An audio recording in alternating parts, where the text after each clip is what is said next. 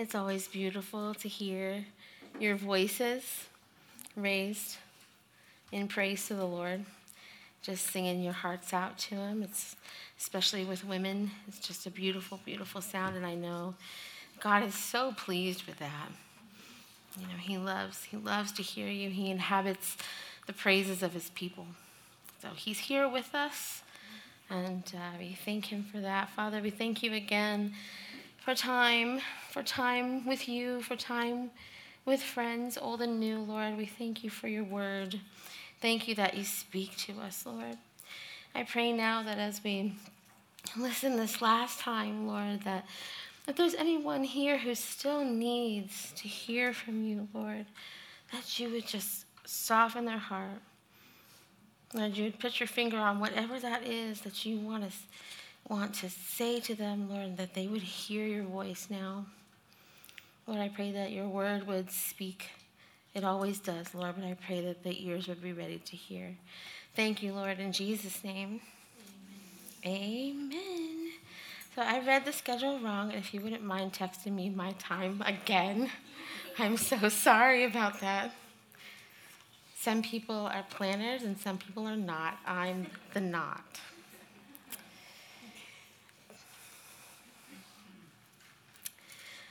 All right, so I have another story, and this time is not about Micah, poor Micah. This one is about my oldest, but he was about 4 or 5 years old maybe, and we were at SeaWorld, and there was this game that he and his cousin wanted to play, and it's one of those games where you're shooting water at a target, and the fastest one, if you keep it on the target, it goes to the top, and then you win a prize. And they really just wanted to win any prize. They didn't care. And this game, there was nobody there. There was nobody at this game, so I thought, this is perfect. These 2 little 4-year-olds can come and just play, and one of them will end up with a prize. So I pay, and the kids get up there, and they get their little water guns, and this man comes up, walks by, sees them, and is like, oh, I can win, pays, and gets his little water gun. And this mama bear, who hates confrontation of any sort, looked over at this man and said, really? Really?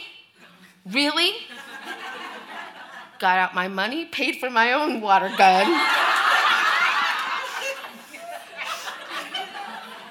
He still won. He still won. I was so upset about that. But I would never, never, never, never, never have done that for myself. If he had come and wanted to compete with me, I would have been like, okay. You know, but you mess with my kids, you're going to mess with me, right? Right? That's not the only story. I have many stories, I'm ashamed to say, of Mama Bear. I may be short, but I'm very intimidating when I'm angry. The Orlando girls know. So, what's my point here? My point is that you belong to the Lord, and he is on your side. He is for you.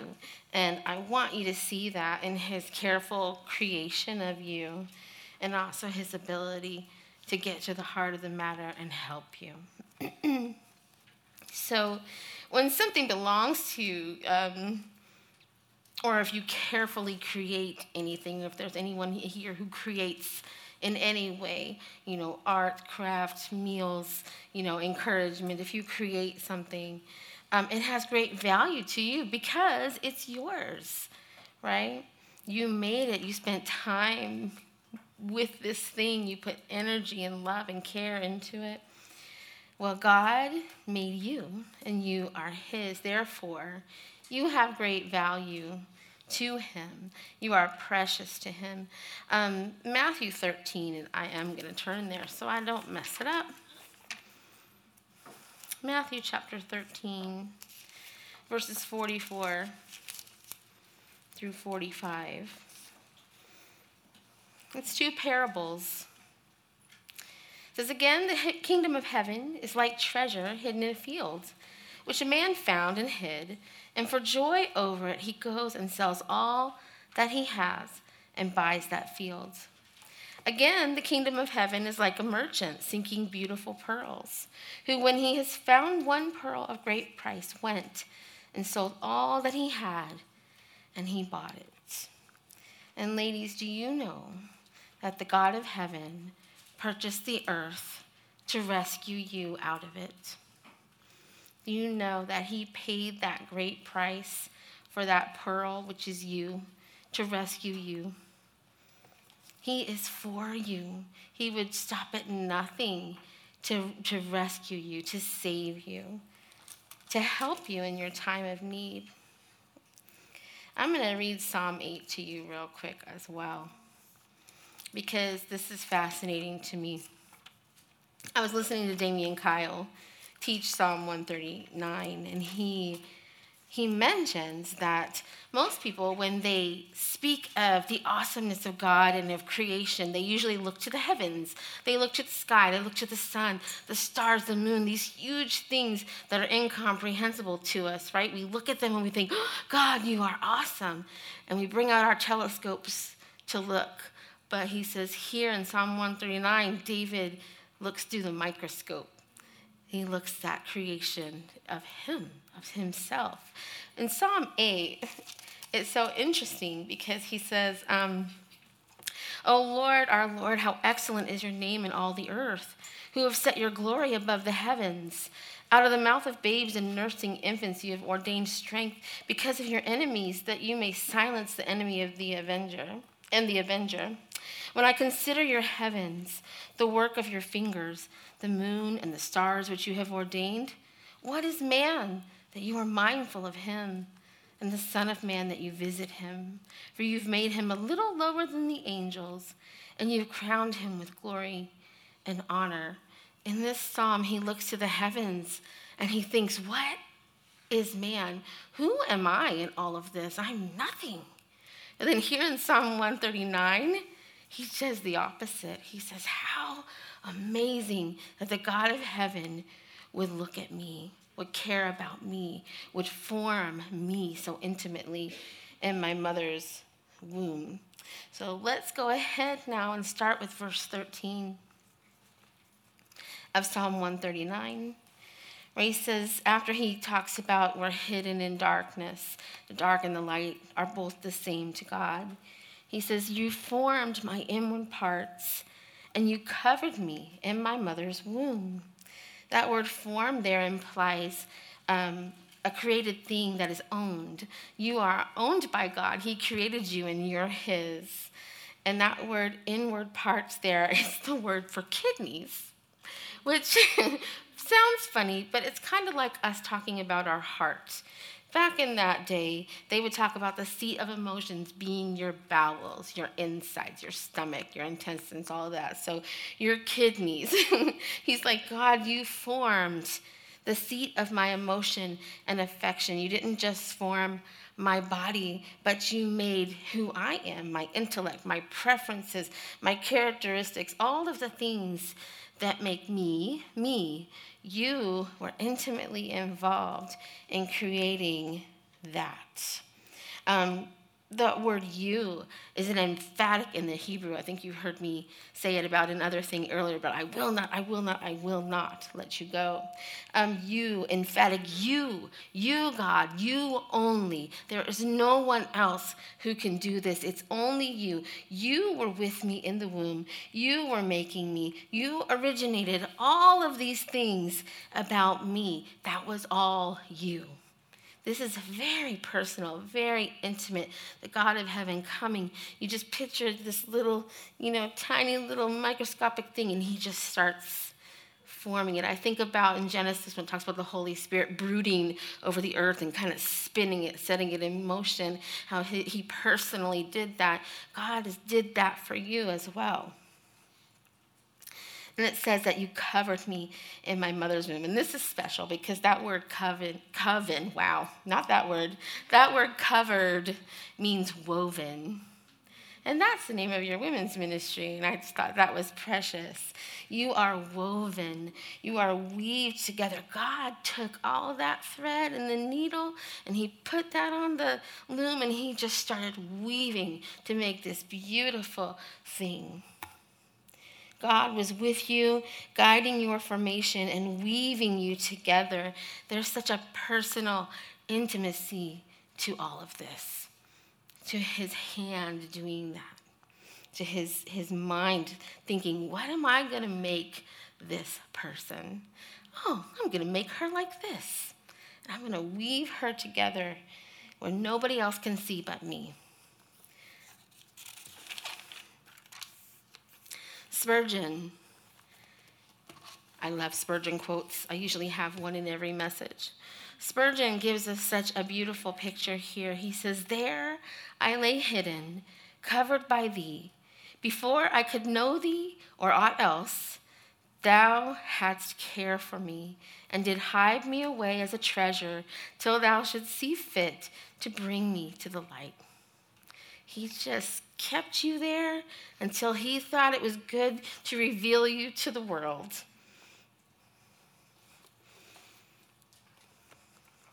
So what is the response to this thought of God so intimately creating us? Well, David says in verse 14, I will praise you, for I am fearfully and wonderfully made. Marvelous are your works, and that my soul knows very well. His soul knows. Maybe his intellect doesn't know, but his soul knows. He erupts in praise. He's giving thanks with open hands to the Lord. Lord, thank you. You are amazing. You are awesome. All those things that we do when we're just open before the Lord, we praise him. For fearfully, that means with reverence and honor. You know how when you're carrying your favorite, I don't know, what do we have that's our favorite vase? I don't know. Do we have those? But you carry it carefully. A what? A mug, my favorite mug. That is true. Kids have broken all my favorite mugs. It is okay. They're just things. But you're a person. You're much more valuable than a mug. And God reverently, with honor, created you. Fearfully and wonderfully, that's distinct, set apart. You were set apart from all others that have ever been created. He made you, you, and nobody else can be you or will ever be you or has been you on the earth. You are set apart, wonderful. That's filled with wonder. Isn't that a wonderful thing to think about, how there's never been anybody like you and there will never be anyone like you again? It's pretty amazing that God would be so specific.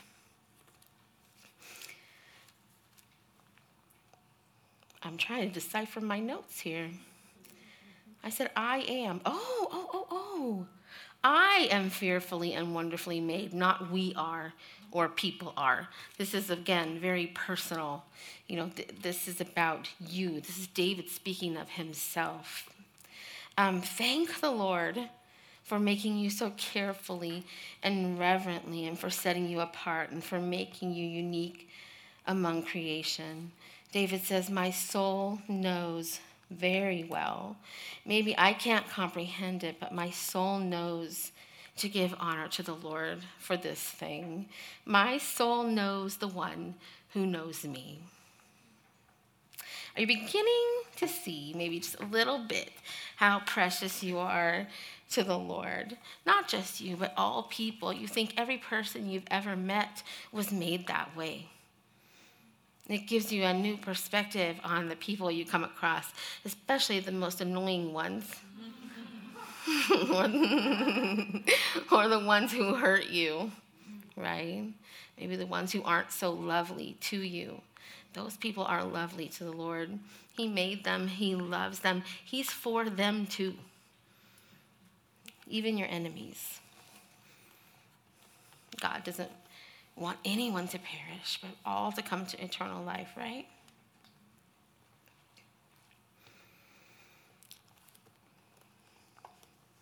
Verse 15. My frame was not hidden from you when I was made in secret and skillfully wrought in the lowest parts of the earth. My frame, that's my bones, the shape of my body. In secret, it's just you and the Lord there, you alone with him. Lord, you alone were there when I was made, when I was skillfully wrought. So the last word we used was woven. This word is embroidery. And you think of the function of embroidery. Does it really have one? I mean, not really. It brings beauty, doesn't it? It brings variety, color, something unique to whatever item you're embroidering. So I kind of picture the woven part as maybe the cloth, and then the embroidery is what's decorating the cloth. You were embroidered. You are not just any person. You have things that are specific to you that God made just to make you unique, to make you you. God personally placed every unique detail. He loves to express himself in variety, doesn't he? Don't you look? I just look at animals sometimes and I'm thinking, Lord, what is that thing? What on earth? There's this animal, I can't remember what it's called, but it has this weird, real floppy nose. It almost looks like a hippopotamus with a floppy nose. Maybe some of you know what this is, but I think, Lord, what? Why? Tapir. A tapir? Okay, people know things. That's amazing. They're fascinating. Lord, what in the world? You must have just thought, oh, this will be fun to do. And he makes these crazy animals. And just plants, the variety of plants that we have on this planet is astounding. Just maybe the ones, even just the things in your yard, the variety that's there. God loves to express who he is in his creation. Every bit of it speaks of him. We know that because it says we can look at creation and know that there is a God. I mean, anybody can look. You have to really suppress truth to look out there and say there is no God. Every bit of it is important to him. Ephesians 2, verse 10 says, we are his workmanship, created in Christ Jesus for good works, which God prepared beforehand that we should walk in them. That word for workmanship is the word poema, where we get our word poem from. And what is a poem?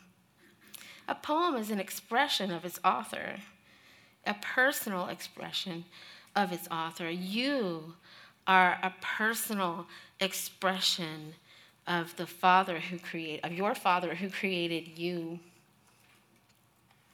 Genesis 1, if you look at Genesis 1, creation, verses 26 through 28 specifically talks about the creation of man. And it says that in all of creation, there was only one that was made in God's image. And who was that? Yeah. That was Adam. That was man. That was human beings created in God's image. He chose for us to be a physical expression of who he is to the world. We have value, we have preciousness because he gave it to us. He's the reason that we have the gifts of life. He's the reason that we are valued, and he is the reason that we are to value other people. If God is for them, then we should also be for them. And that is the weakest on this earth, the most vulnerable on this earth, and specifically the unborn on this earth as well. Every life is valuable and precious, and God wants us to treat each person like the jewel that they are. Part of that, though, is remembering, and I'm not big on self-love type things, self-love, self-care, love you first. But part of understanding how much God loves others is understanding how loved you are. And then if you think, okay, I can understand and make sense sometimes of why God would love me, but what about them? Why them? He does love them, and you can remember that. Every time you think of how much God loves you, remind yourself of how much God loves every face that you see, that you come across, that you get angry with for cutting you off on the side of the road, that stands in the middle of the shopping aisle when you're trying to get around. All those things, all those people are so precious to the Lord. None, you all get very annoyed, apparently. I'm not alone.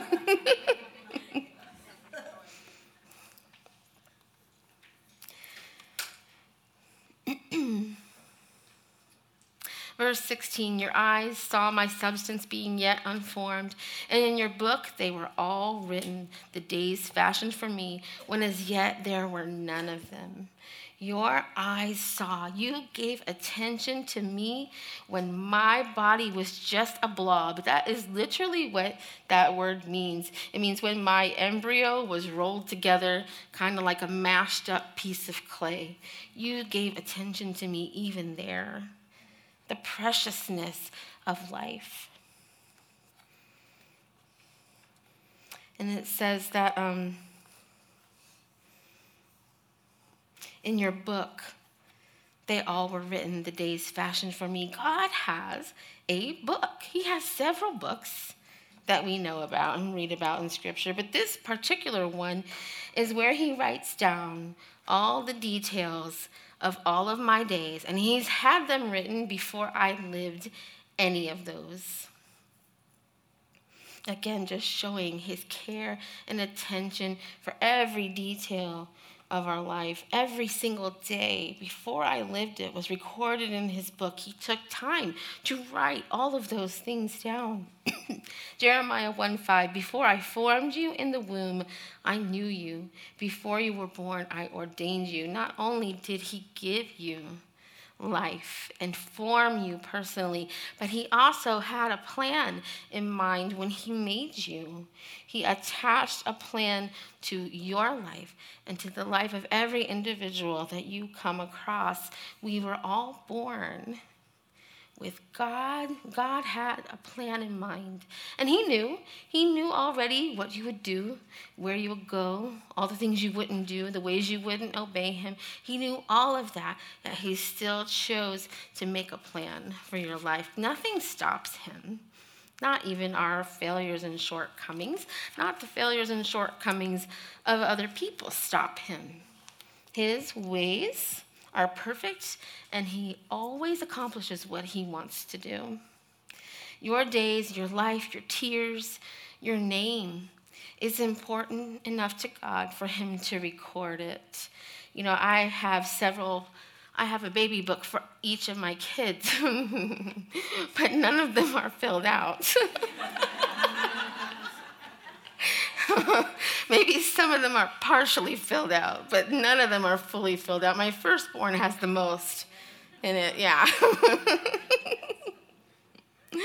But God is not like that. He has a baby book for every person who has ever lived.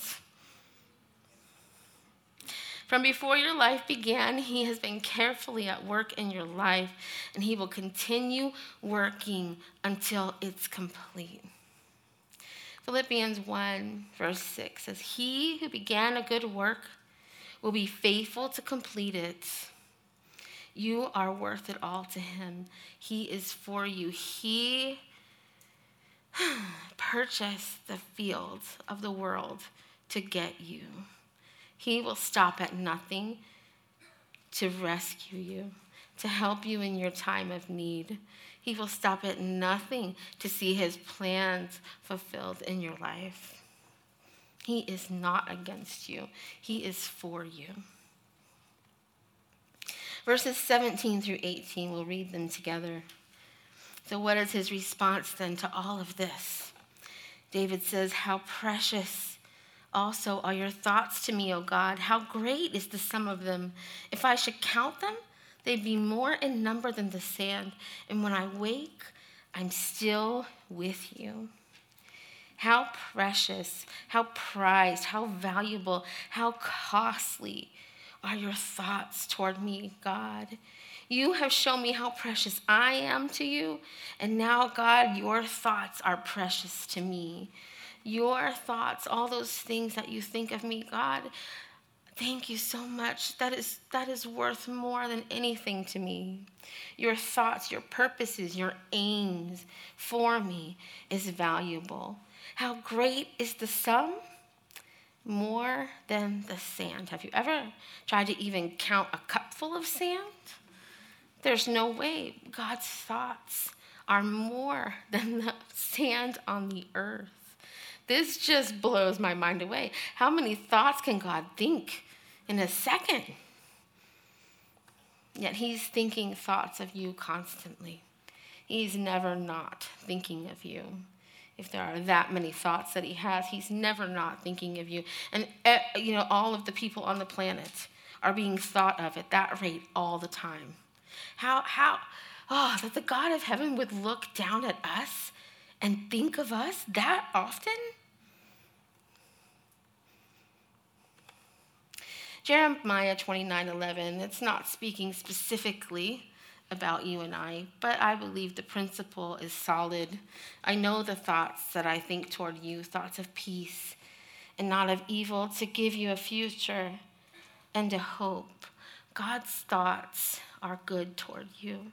That's important to remember, because when you're facing any sort of a trial or situation that's out of your control, what you believe about what God thinks about you is going to inform your response to the trial or situation.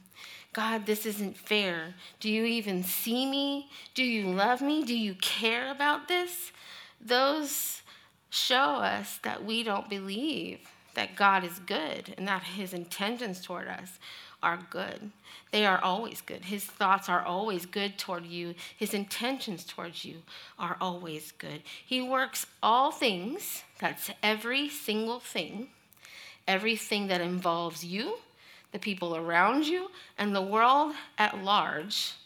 He works all things together for the good of those who love him and are called according to his good pleasure. He is for his people.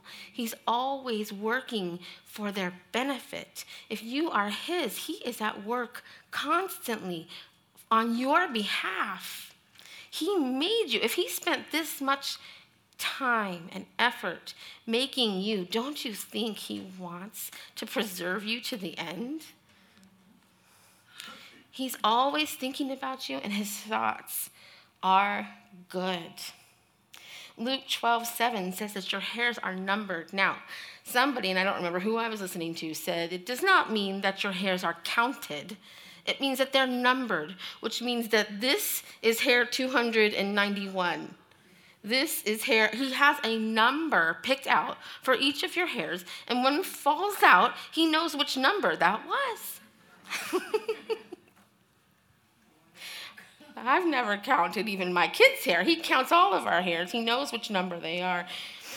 Romans 8:31, if God is for us, who shall be against us? My old pastor used to say, God plus you is a majority. Psalm 84:11, the Lord will give grace and glory. No good thing will he withhold from the upright. God is never keeping anything that's good from you. Don't we sometimes think, Lord, this would be really great if I could just have this or do this, or if you just work this out this way. And God says, no, that's not good for you.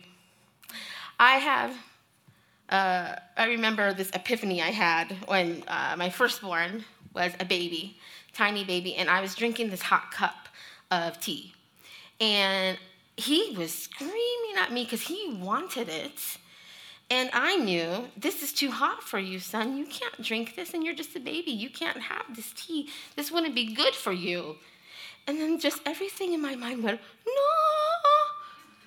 Maybe God sometimes keeps things from me because I don't have all the information. And maybe sometimes he doesn't tell me why I can't have it, because if he told me, I wouldn't understand. Joel did not understand that the cup was hot, that the tea inside would burn him. If I had given it to him, then I would have been a not so nice mom, right? But I couldn't explain that to him because he didn't understand. My intentions towards him were good. God's intentions toward you are good. And sometimes he says no because you don't have all the information. And sometimes you don't get an explanation because even if he told you, you wouldn't comprehend. Remember, God's thoughts are far above, not just a little bit above, far above our thoughts. We are basically infants and less compared to him and everything that he knows. So just because God says no doesn't mean he's not for you. Doesn't mean he's keeping something good from you.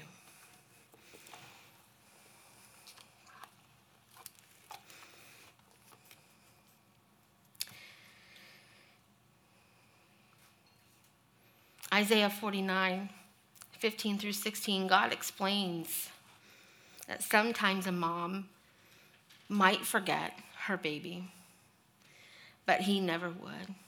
You know, I talked about how we forgot Micah, and it's true. Sometimes you might forget. You hear stories of babies being left in car seats on accident on top of cars, things like that. Sometimes even a mother who's constantly thinking of her child will forget, but God never forgets. He has your name written on the palm of his hand. It's always before his face. He sees you. Maybe you felt forgotten. Maybe those who were supposed to have cared for you did not. Maybe those who should have protected and cared for you and should have been on your side were not. Well, your heavenly Father will never forget you, and his thoughts toward you are always good. You can rest in that. If nobody else is on your team, God is on your team. He always picks you, okay? When I awake, I'm still with you, it says here at the end of verse 18. When I awake, I'm still with you. I may sleep, but God, you're not sleeping. Maybe I'm not paying attention, but God, you are paying attention. I wake up, you're still there with me. You're still looking at me. You're still watching over me.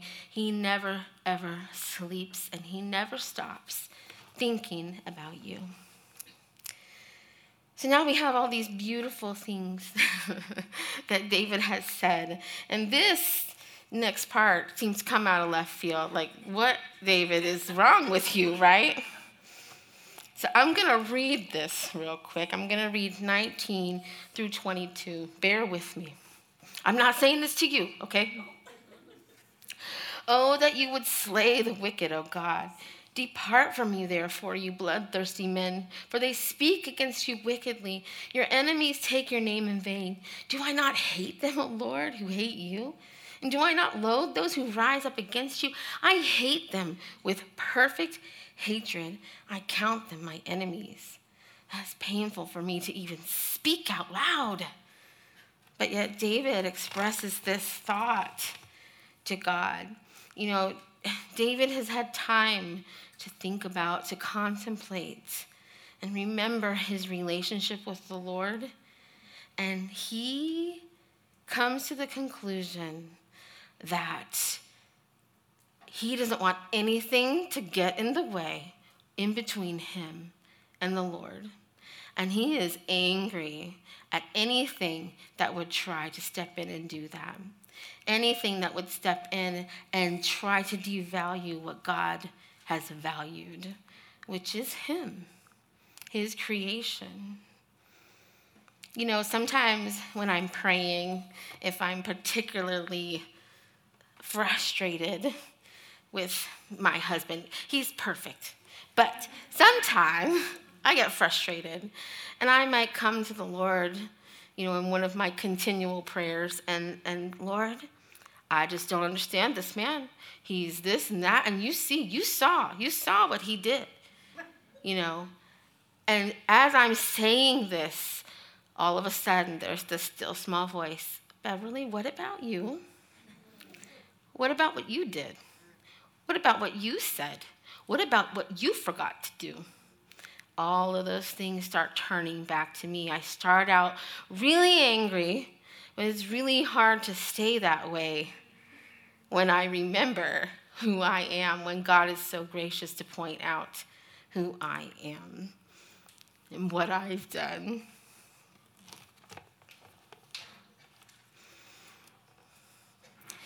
David concludes that he is precious to the Lord, who has been faithful to him in spite of his own failures.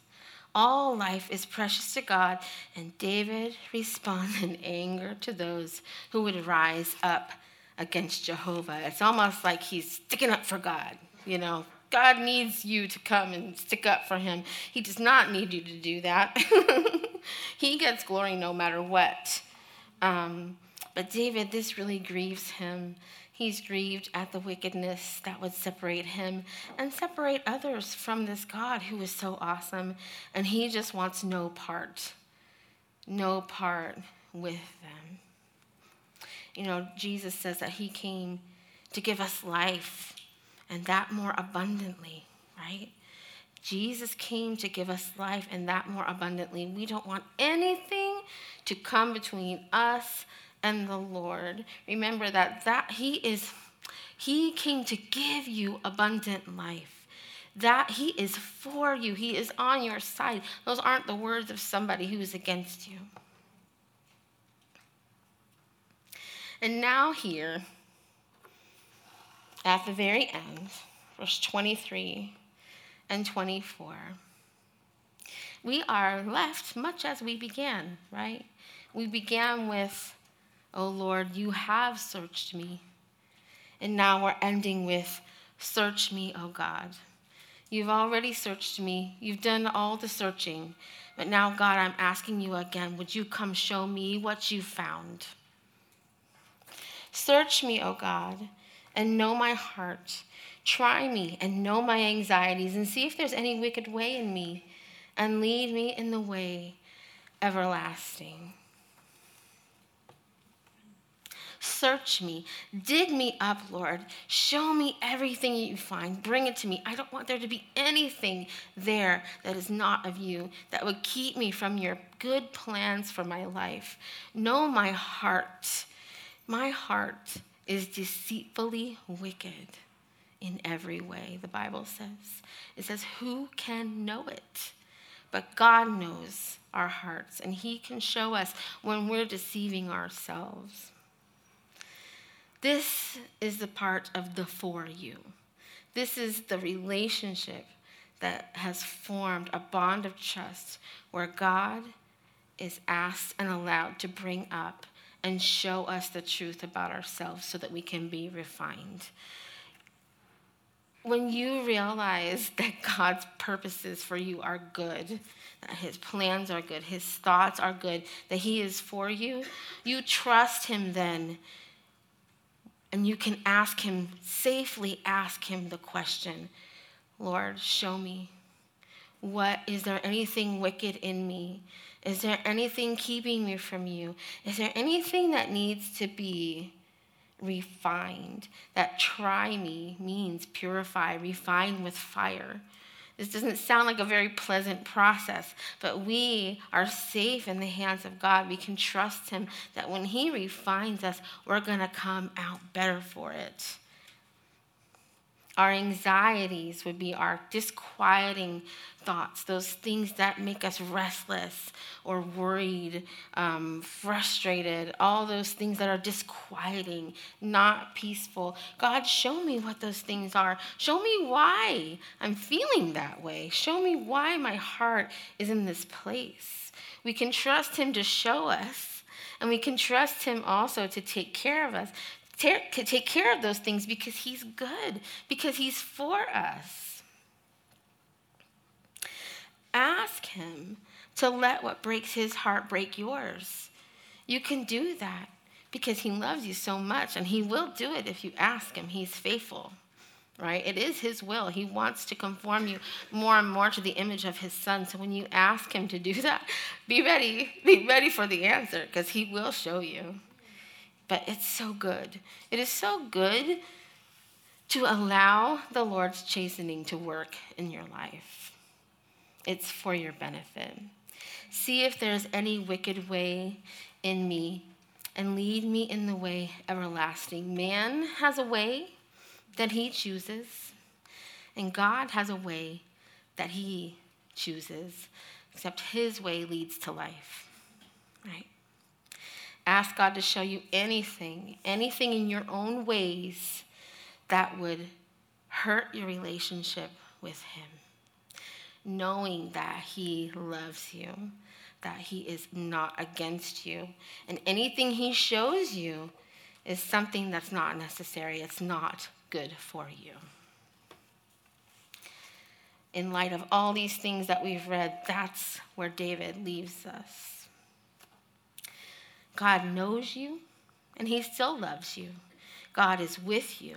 He will never leave you. God is for you, and he is cheering you on. Looking unto Jesus, the author and finisher of our faith. He is standing there at the finish line, just, woo, she's coming. Come on. You're going to do it. You got this. I don't know if he's saying that exactly, but that's what I imagine. You, says that for the joy that was set before him, this is Hebrews 12:2, for the joy that was set before him, he endured the cross, despising the shame. What was the joy that was set before him? An eternity with you. That is why he endured that. Let that help you endure. The thought that he endured all of that for you, let that keep you going.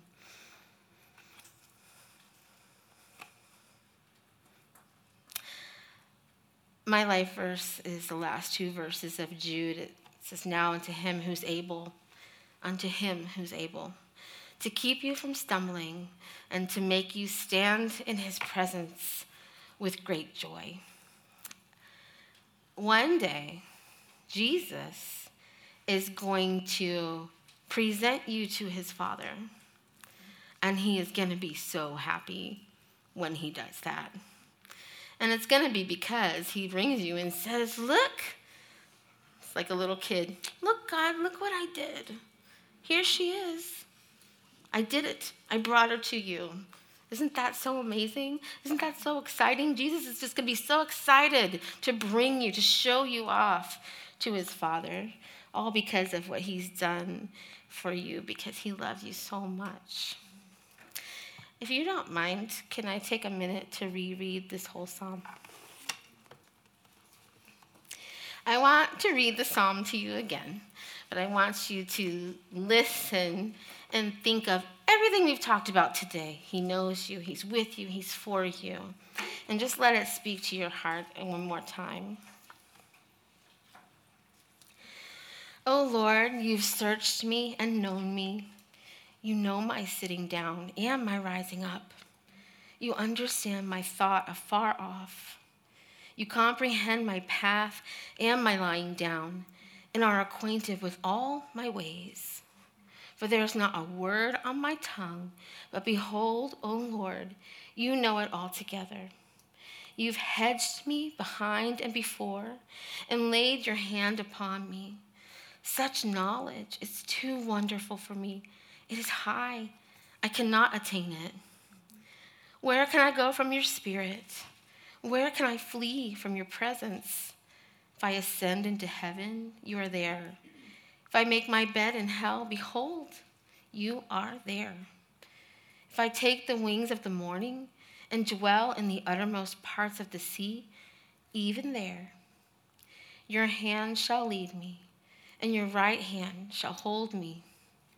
If I say, surely the darkness shall fall on me, even the night shall be light about me. Indeed, the darkness shall not hide from you, but the night shines as the day, and the darkness and the light are both alike to you. For you formed my inward parts. You covered me in my mother's womb. I will praise you, for I am fearfully and wonderfully made. Marvelous are your works, and that my soul knows very well. My frame was not hidden from you when I was made in secret and skillfully wrought in the lowest parts of the earth. Your eyes saw my substance being yet unformed, and in your book they all were written, the days fashioned for me, when as yet there were none of them. How precious also are your thoughts to me, O God. How great is the sum of them. If I should count them, they would be more in number than the sand. When I awake, I'm still with you. Oh, that you would slay the wicked, O God. Depart from me, therefore, you bloodthirsty men, for they speak against you wickedly. Your enemies take your name in vain. Do I not hate them, O Lord, who hate you? And do I not loathe those who rise up against you? I hate them with perfect hatred. I count them my enemies. Search me, O God, and know my heart. Try me and know my anxieties, and see if there is any wicked way in me, and lead me in the way everlasting. Thank you, Lord. Thank you for your word that doesn't return void. In Jesus' name. David realized that some of those enemies which rise up against the Lord were some of his own thoughts, some of his own shortcomings and unwillingness to surrender and to be that person that the Lord had formed him to be. And maybe that's why he said, try my anxieties. Maybe that's why he said, put those enemies that arise in me to the test. I don't know. We could ask him in heaven. We have on page 15 of our booklet some retreat reflection questions. If